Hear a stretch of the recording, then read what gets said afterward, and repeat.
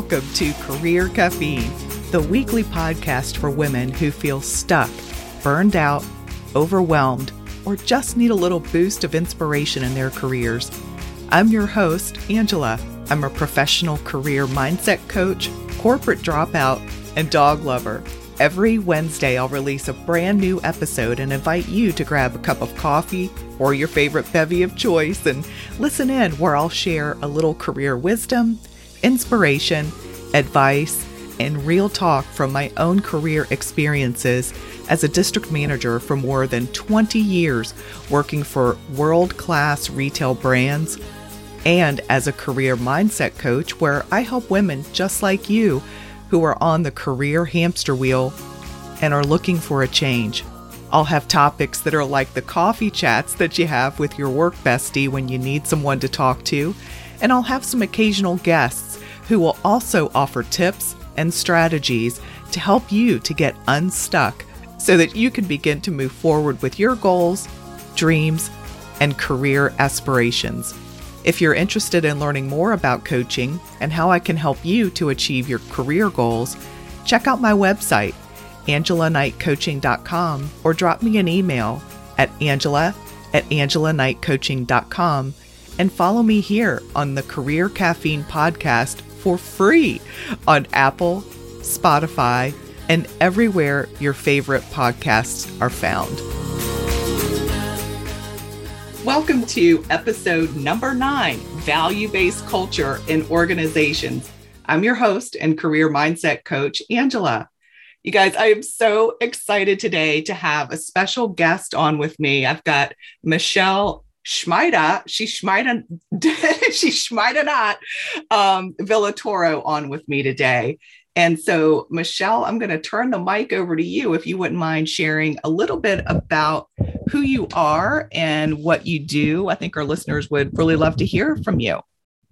Hey, Angela, and everyone, thank you so much. I'm so thrilled to be here with you all. And you got it right. Michelle Schmeion Villatoro. Like, she might have did it, she might have not, and she probably did. Oh my God, I love it. I love it. So, Michelle, I would love for you to share with us a little bit about, maybe what brought you into coaching. I always love to hear people's stories and what brought them into coaching in the first place. Absolutely. Thanks for asking. So my company, Just Think Hospitality, what we do is we work with high growth brands to scale culture, organizational values, and accelerate leadership behaviors. And I actually started while I was in finance. That's probably 20 some years ago. I coached girls volleyball for Junior Olympics on the side, girls travel volleyball. And I loved it. And I thought finance was fine. It paid the bills, but how could I turn coaching into a career? So executive coaching and career coaching wasn't super big back in the early 2000s like it is now. And so I started my career in a transition from finance to learning and development and in the hospitality and service industries. And then about 8 years ago, I found a coaching module that I attended called Leadership Potential Training. And I attended the module for myself. I thought this will be great. I love personal growth, professional growth. And what I found was it's great for me, but it's great for everyone. And since I was in the learning and development space anyway, it was an added skill set that I could use to help transform not only individuals' lives, but also workplace transformation and organizational lives.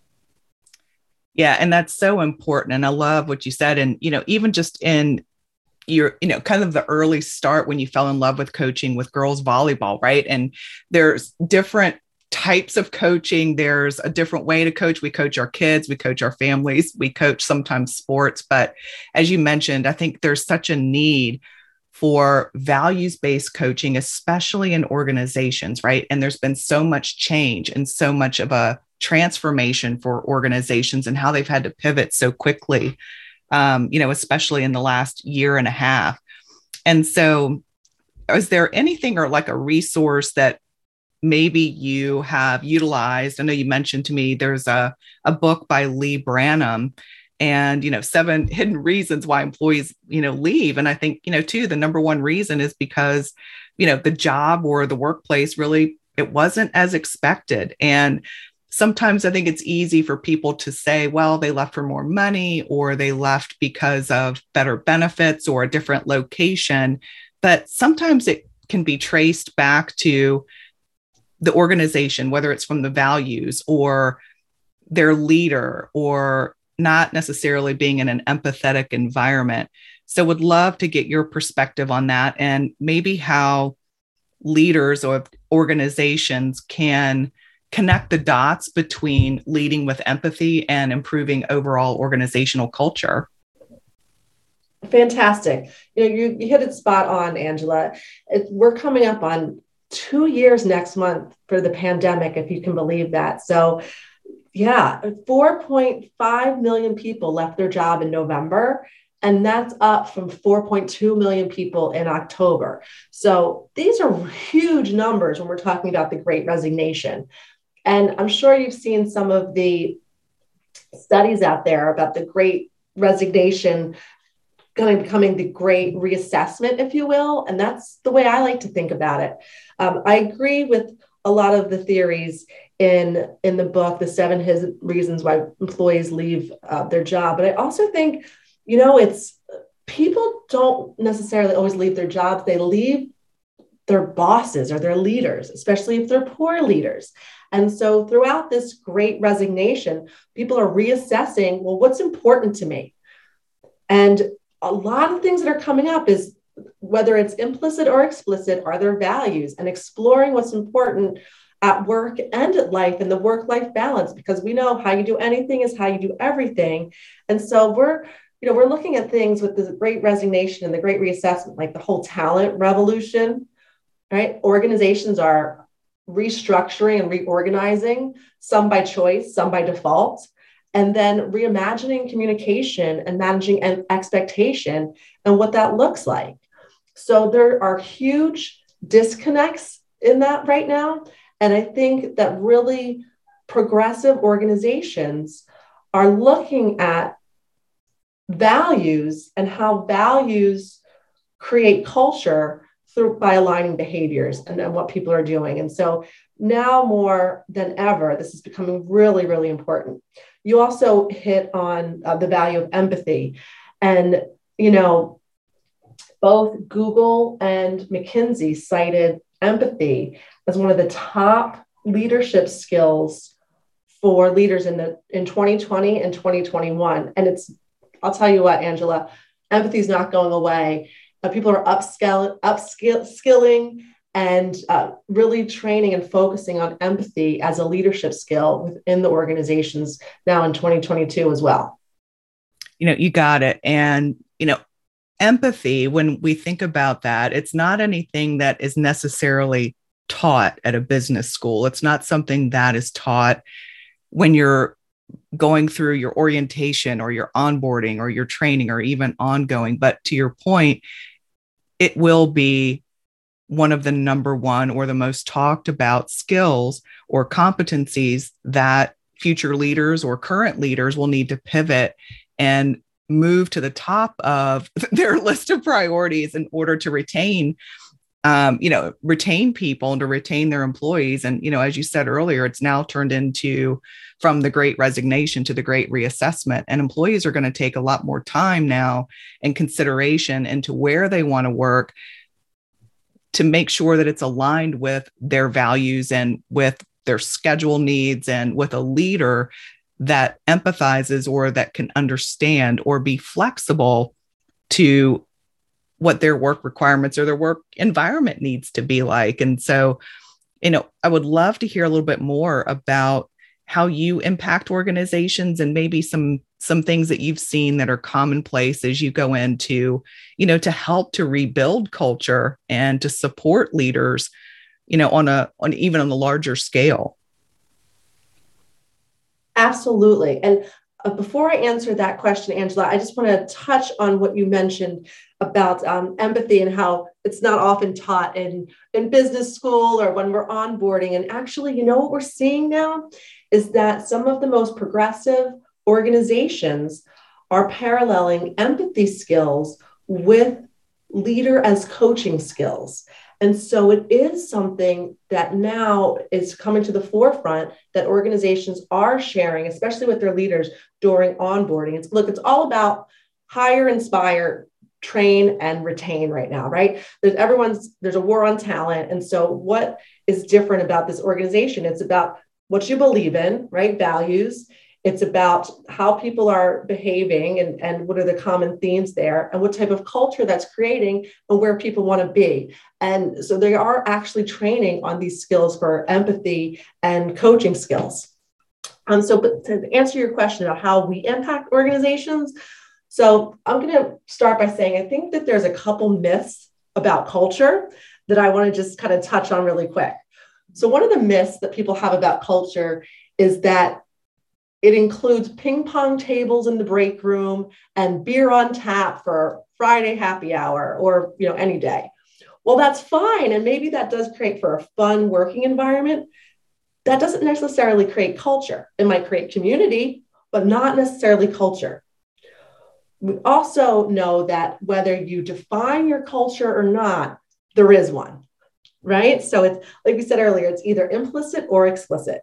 So the way that we can impact organizations and culture and leaders with a larger scale, there's a couple things happening right now. One, like I said, due to the great resignation, the great reassessment, organizations are reorganizing and restructuring. Boom, that's a perfect time to take a look at, are your values aligning with your culture, and how can we kind of dive into that a little bit more? Another time is, I told you, we work with high growth organizations, oftentimes in the service sector, hotels, healthcare, anybody with an end user, right? Clients, customers, patients, members. And often these high growth organizations are opening new locations or market and want to scale their culture. So how do they do that? They might be able to keep it in one location or maybe in one market here in New York, but how does that translate to LA or Chicago or even overseas? And so what we do is we have our proprietary methodology of how we scale that. Let me give you an example. So I'll paint a picture for you. Recently, we worked with this high growth startup, and they were able to increase their client satisfaction scores by 15% in only 6 months while doubling in size using our methodology. Wow. So, that's really significant. And to have something that's tangible and measurable as a result of that, because like you said earlier, right, culture can be a feel good. And I think sometimes it's mistaken for that. And it's not about games or pizza parties. And like you said earlier, that brings a community, but culture it has such a wider and a broader impact on the overall organizational success. And its customers can feel it too. And then you become, or you don't become, the employer of choice as a direct result of that, and the reputation that the organization has, about the culture that it embodies or that it portrays. You hit the nail on the head, Angela, when you said employer of choice. We help organizations become both the employer of choice and brand of choice because it is two different sides of the same coin, right? We believe that your employee experience and your employee journey should parallel and match the client or the end user journey. So let me go back to that example, if that's okay, with that high growth startup. They had fantastic values that were defined by corporate. There were some focus groups they did around that, and they lived on in their headquarters, posters on a wall. People believed in them. They were aligned, but it wasn't translating to the field, or it wasn't translating to the clients. So when we dug in there a little bit more, and this might be familiar to some people listening, right? Aligned values, but it's not translating.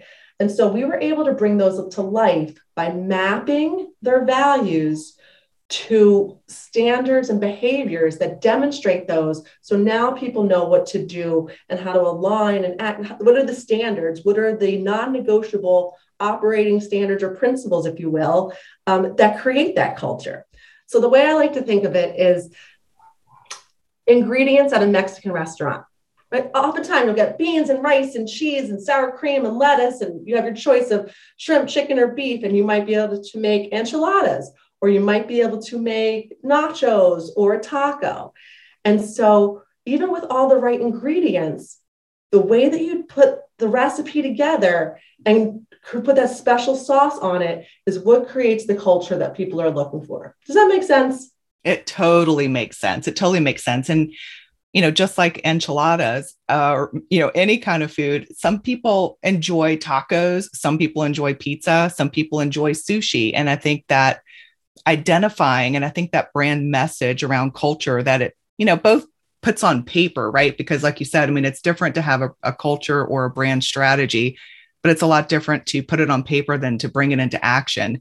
And, their reputation, is out there, and employees know, and they know the great companies to work for, or one that at least aligns with their values as an individual and what matters for them, and, and what's a good match. And I think it's important for organizations to, to listen, and, what I call a lot of, like a re-recruiting or a stay interview, right? So that we make sure to retain people versus chasing them out the door on their way out. Like, hey, why are you leaving? And it also becomes, it almost becomes like a separate life form, right? And for people to understand, a little bit about that brand message and what their reputation is about their culture out there. It really does. You mentioned about brand messaging, and externally, client facing, language creates brand. Internally, with employees, language creates culture. So again, we're paralleling the internal and the external experience. And that's really what we want to do. And that's really what a good organization does.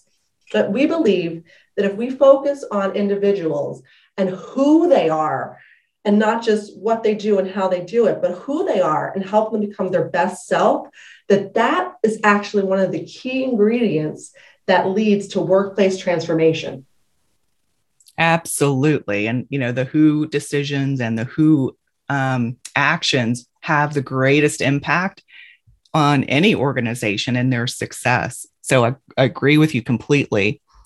And so if I'm listening to this episode right now, what advice would you give to any of our listeners today that if they're thinking to themselves, like, yeah, that's me. Like I don't feel good about my culture, or I have concerns about my boss or my work schedule or my workload or anything that they feel impacts their experience of culture. What advice would you give to someone that's listening right now about something they could do to make a difference? Thanks for that question, Angela. The first thing that I will say to anyone, and this is both for individuals and for organizations, I would say define the values that are important to you. Once you know your values, your guiding principles, align your decisions to those as if it was a North Star. And that could be any decision. When you define your values, that can help you in your personal relationships, your professional relationships. It helps me be a better mother to my child. And it helps me guide the way that we run Just Think Hospitality and the employees and the coaches and facilitators within Just Think Hospitality, as well as how we align ourselves with values-based clients so that we're on the same page, right? So I would give that advice to anyone. I think if you align your values like a North Star, it can avoid some of the things that we're seeing right now, which is burnout. It can avoid the challenges that people are having with work-life balance. I think that instead of running from something, if you align your values, you're running to something. And that feels really good. And that feels a lot more expansive and comes from a place of abundance as opposed from a place of lack. So instead of, I don't want this culture, well, what do you want? What are the values that are important to you? And how do you find an organization that values the same thing? Or with your partner, or with anything. So that's the advice that I would give. Okay, great. And, as you're working with organizations and, I'm sure you have regular conversations with its leaders or its executive teams, what have been some common themes that you've noticed to help them to diagnose maybe some of the root causes? And do you feel that there was an awareness around them before before maybe you stepped in to support? That's a great question, Angela.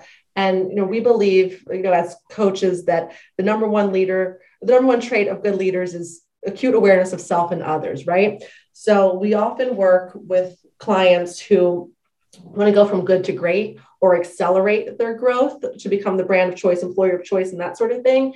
So most of the time they're aware of what's going on, and they may have some ideas about how to improve it, but they don't know exactly what to do. Or look, with any client, it's always either buy, build, or partner, right? What can you do internally? How do you want to partner with somebody, or what are you going to buy from a vendor? And so sometimes people might have a coaching or learning and development arm internally, but even with a learning and development arm or coaching arm internally, they will often come to us to validate their diagnosis. So we'll do some discovery and focus groups. That's often our phase one, maybe even some one-on-one interviews with the senior leadership team to align or agree on the diagnosis or the problem. And then I think the key is co-creating the solution. We have a couple of turnkey solutions with some hospitality programs or a train the trainer program, but most of the work that we do is co-creating the solution.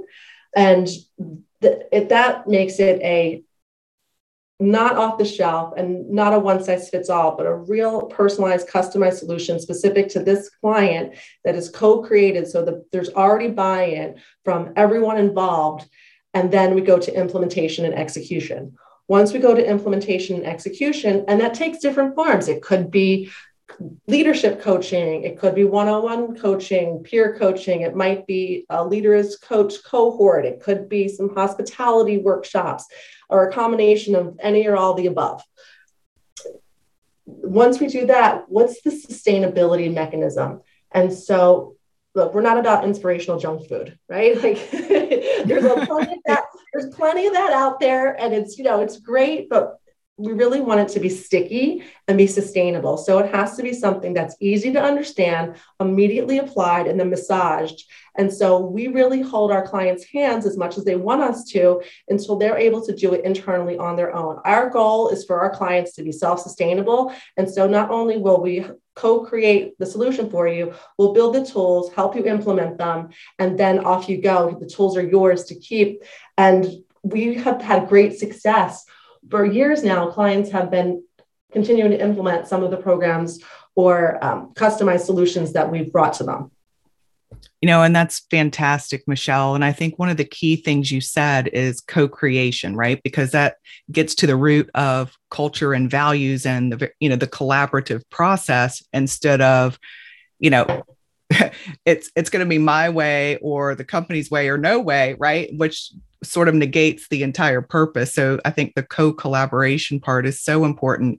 And then also the sustainability, because as you mentioned, you could go in and do some inspirational, motivational messages or workshops, and that's great. And that has some terrific short-term benefits, but where you get the long-term traction and the long-term benefit is the sustainability. And, and I think recognizing that, of course, there'll be bumps along the way. And I think people or organizations need to allow themselves to, have a little bit of grace as well as their employees. But I think any employee of a company that shows that they're listening, that they care, they're making an effort, and they're trying to pivot to what the new challenges or the new normal is, whether it's offering hybrid schedules or, whatever the needs are. But as long as they're listening and truly listening and taking action, I think they're a lot more likely to get buy-in and more of that long-term sustainability,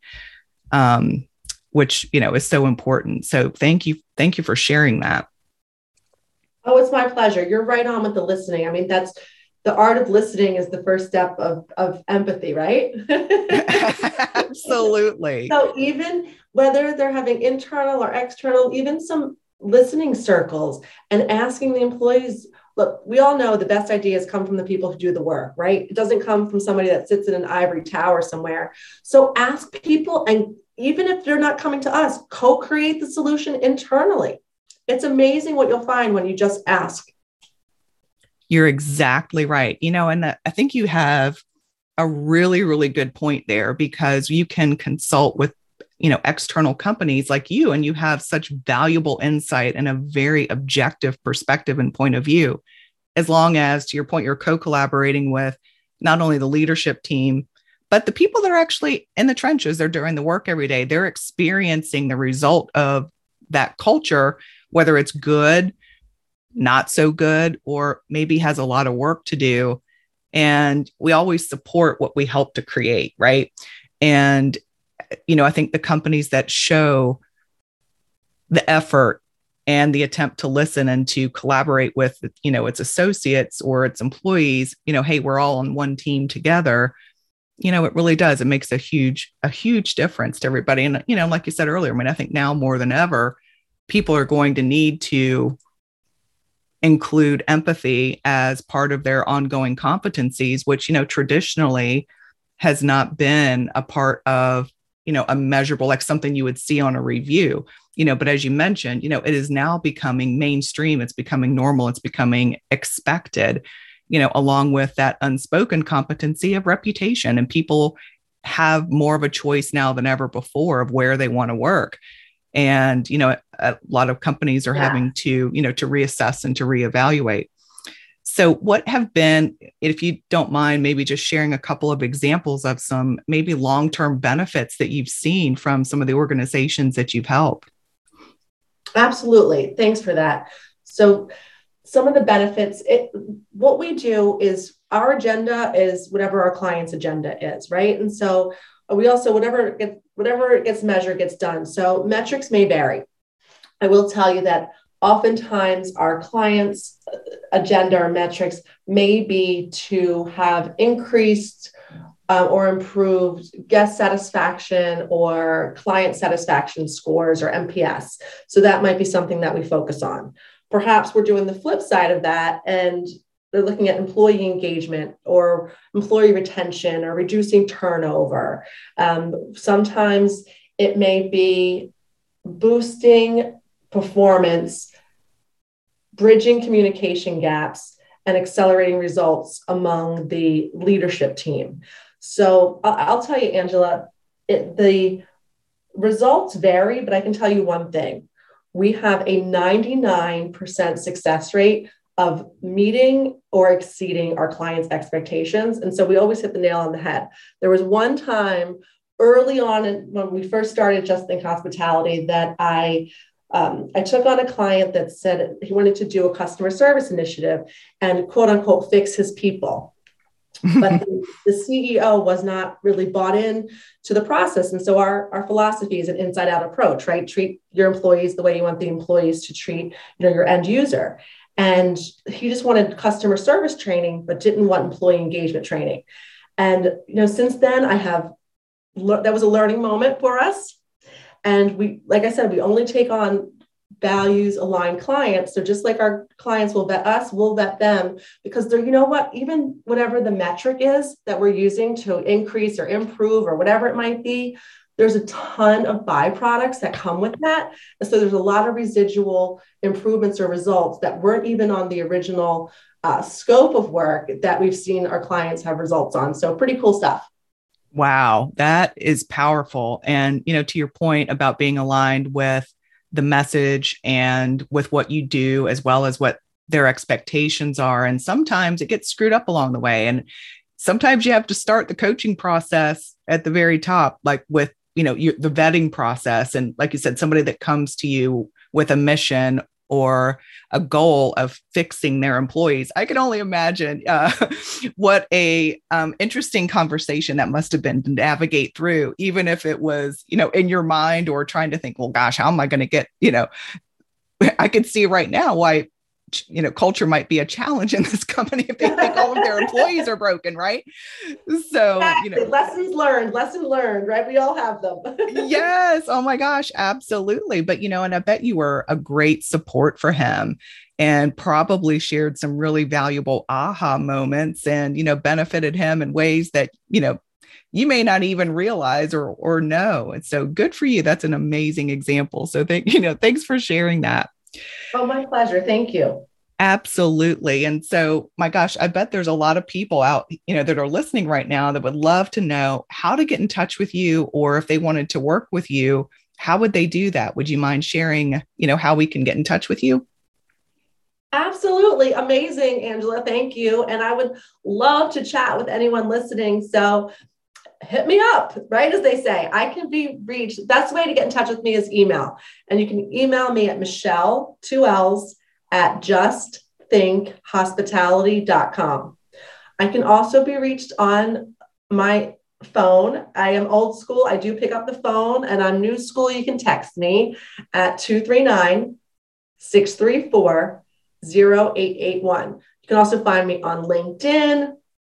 And I speak around town here and there. So maybe I'll be at a city near you sometime. Oh my gosh. Well, Michelle, thank you so much for being on. And for our listeners out there, I'll include her contact information and website info and all the links in the show notes today. And, as always, may your cup always be filled with amazing possibilities. Michelle, thank you again for being on. And is there anything else that you wanted to share with our listeners before we wrap up for today? Angela, I'm so grateful to be here with you and all the like-minded people that are on the call today. So thank you for allowing Angela and I to have a candid conversation about empathy and culture and values. And look, we're still in this pandemic, wherever we are. We're almost out of it, right? I hope, we think. And so just use your values as your North Star, and you won't go wrong. I love it. I love it. And thank you again. I think that's a great way to sign off. And you guys, again, thank you so much for listening, and tune in or actually take a look at the show notes for all the links and contact info. Thanks for listening.